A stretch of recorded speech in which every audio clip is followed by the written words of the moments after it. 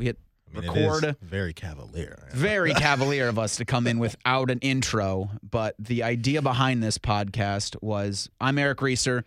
That's Matty Ice Hayes. We're two NBA fans. We're two fans of the Cleveland Cavaliers.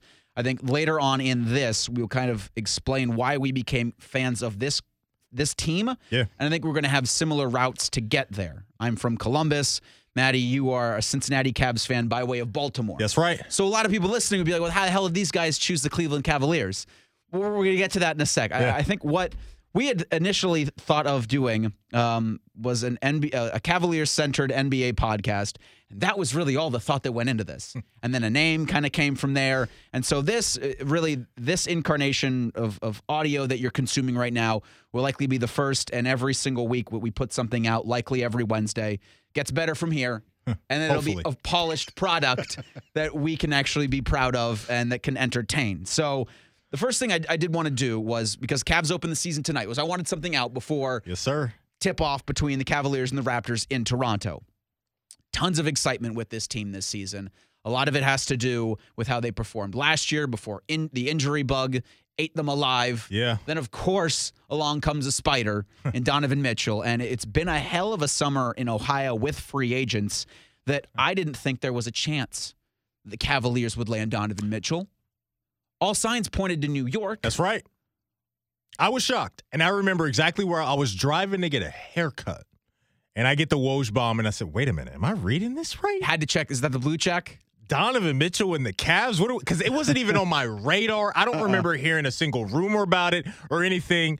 But I'm so happy it happened. I'm so happy it happened because you laid it out, man. When you look back at what we saw last year from this team and what they were able to accomplish before all the injuries happened, and even a little bit after that with them just staying in the mix, which is all the key injuries they have. I mean, the future is so bright. It's so bright for this Cleveland Cavaliers team. And you add a guy like Donovan Mitchell, who, look, in our neck of the woods, maybe not a lot of people have watched him play a ton of basketball, right? Utah playing 10 o'clock games, out of sight, out of mind. He played with Rudy Gobert, so that's a boring product when you're playing with that guy all the time.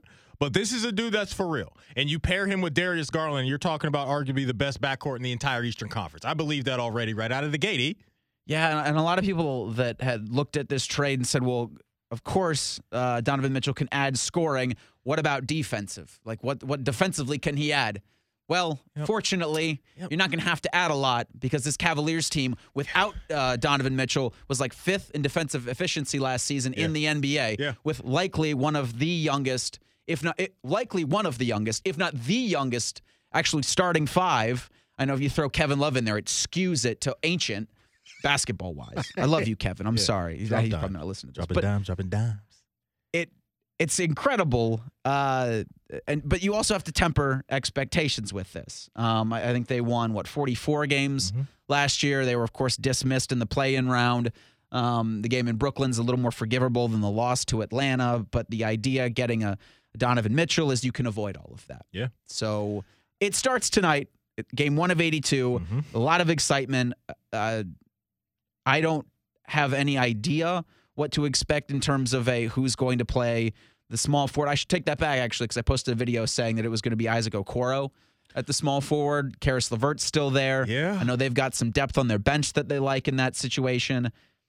But these are all good problems to have and good problems for a team that factors into an Eastern Conference race that's stacked. JB's got options. Yeah. JB has so many options, and when you look at that 3 spot, as you mentioned, whether it's Isaac or whether it's Karis LeVert, I think both guys bring 2 different skill sets to that starting 5, right? You look at Isaac, you're getting more defense. You look at Karis, you're going to get more of an offensive punch. So whatever JB wants to do, I totally understand that. I lean towards the defensive thing. Like, I would want more of that. That way, you keep Evan from really having to guard the elite wings all the time. Like, I think that should be it. He can.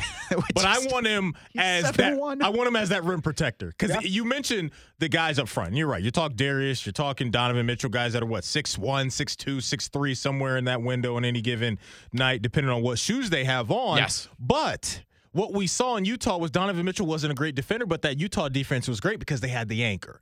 This Cleveland team has two anchors. They got two guys that you got to think about, and they're guys that even if they aren't swatting the ball into the stands, you know how it works. See, you're a hooper. You get in the lane. You got to think about where those guys are. Yes, at all times. It's a mental thing as well. So I think this defense is going to be really good.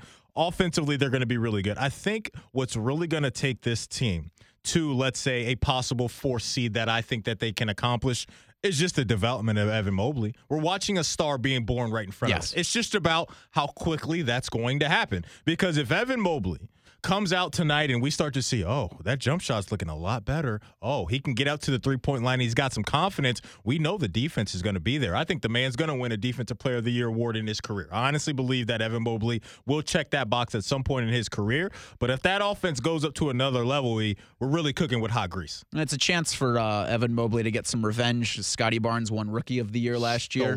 Stole it. It was a stolen award. Yes. From Evan Mobley. And so I will say this. I'm going to miss Lauri Markkanen. Yeah. Because having 3 7-footers in your front court is like, well, that's hilarious, but also very entertaining. I would be remiss because I think the one thing that I would like our listeners to understand here is just how we came about this organization. Mm-hmm. And again, myself from Columbus. I have family in Northeast Ohio. I've been a Browns fan all of my life. But I came upon the Cavaliers when they drafted a certain LeBron James out of Akron, St. Vincent, St. Mary. Yep. And I think the thing that we've seen even recently with Joe Burrow is that Ohioans glom onto each other. Mm-hmm. We wish success for every other Ohioan. It's not, I don't think, just limited to this state. I think people from people from Texas love Texans. Californians love Californians. Sure. It's I want him to be successful no matter where he goes, but holy bleep, he's playing for the team in this state. Right. And the story there, you latch onto, and then you're along for the ride. Mm-hmm. I'm thinking you're of a similar story. Very similar story. Born in Baltimore, Maryland, but the majority of my life has been in Columbus, Ohio. Went to Pickerington North High School. So me, as a youngin' growing up and hearing about this dude that's a monster at basketball in our backyard at St. Vincent, St. Mary, I'm like, well, who is this guy? Let me start tapping into this. And he comes down and plays a game at the shot, and you go see that, and you see what it's all about. So ever since then, to your point, I follow LeBron around. And whatever team he's been on, I've had a rooting interest in that team, but my heart has always been with the Cavs. I always have rooted for the Cavs and wanted good for the Cavs because when you sit down every night and you watch all those games and you have Austin Carr on the call and all those type of things, I'm emotionally attached to them and always have been and always will be. So no matter where LeBron is, I'll root for that team, but I'm always going to be a Cavs fan until the day you put me under the dirt, eh? Yes, you're going to be the one that put me 6 feet under. No, we're not. We're going to live forever with the way science is going.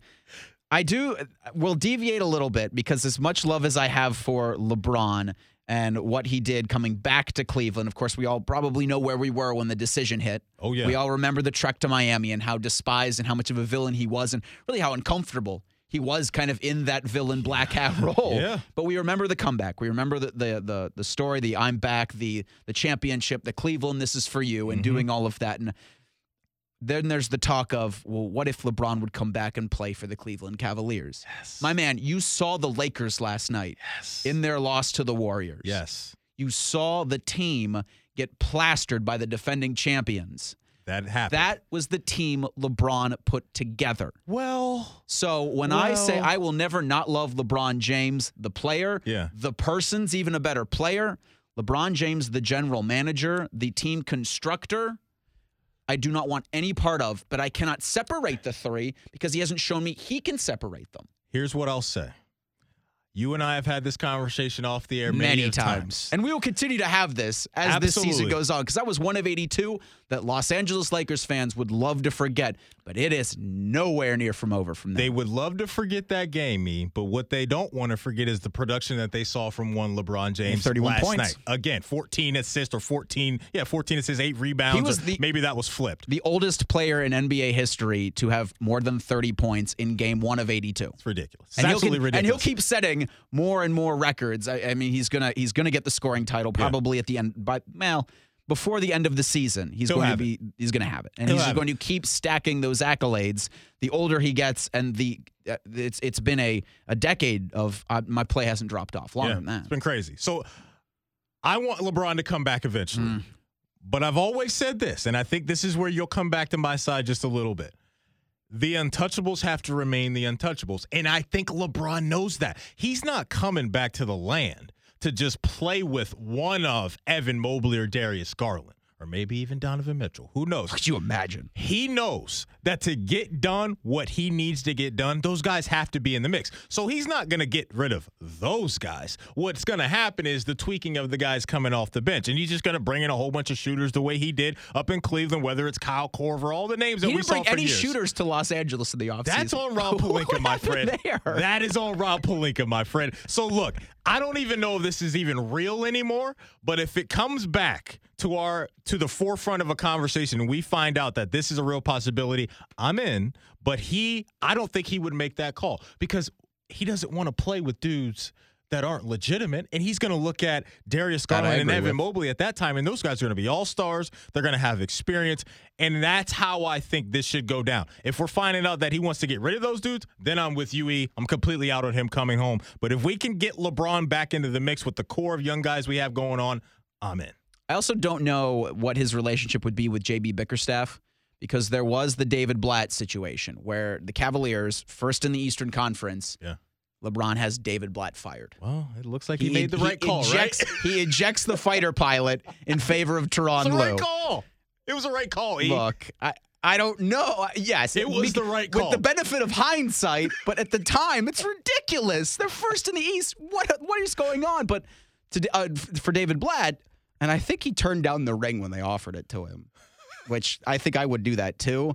He thought David Blatt did. He was going into a season with Kyrie Irving and Kevin Love, and that was going to be the team, and here was the system. Yeah. And then, holy bleep, here comes LeBron James, and now my system has to get thrown out because you run an offense, every offense, through LeBron. Of course. It's a smart thing to do. It would have to be a kumbaya of LeBron and JB and their styles, because JB would have to understand that while I do want my ball-dominant point guard, and I do want the new guy that they brought in, the Donovan Mitchell, who is also somewhat ball-dominant, the offense, I would still want them to run it through Garland. Now we're just kind of fantasy booking here.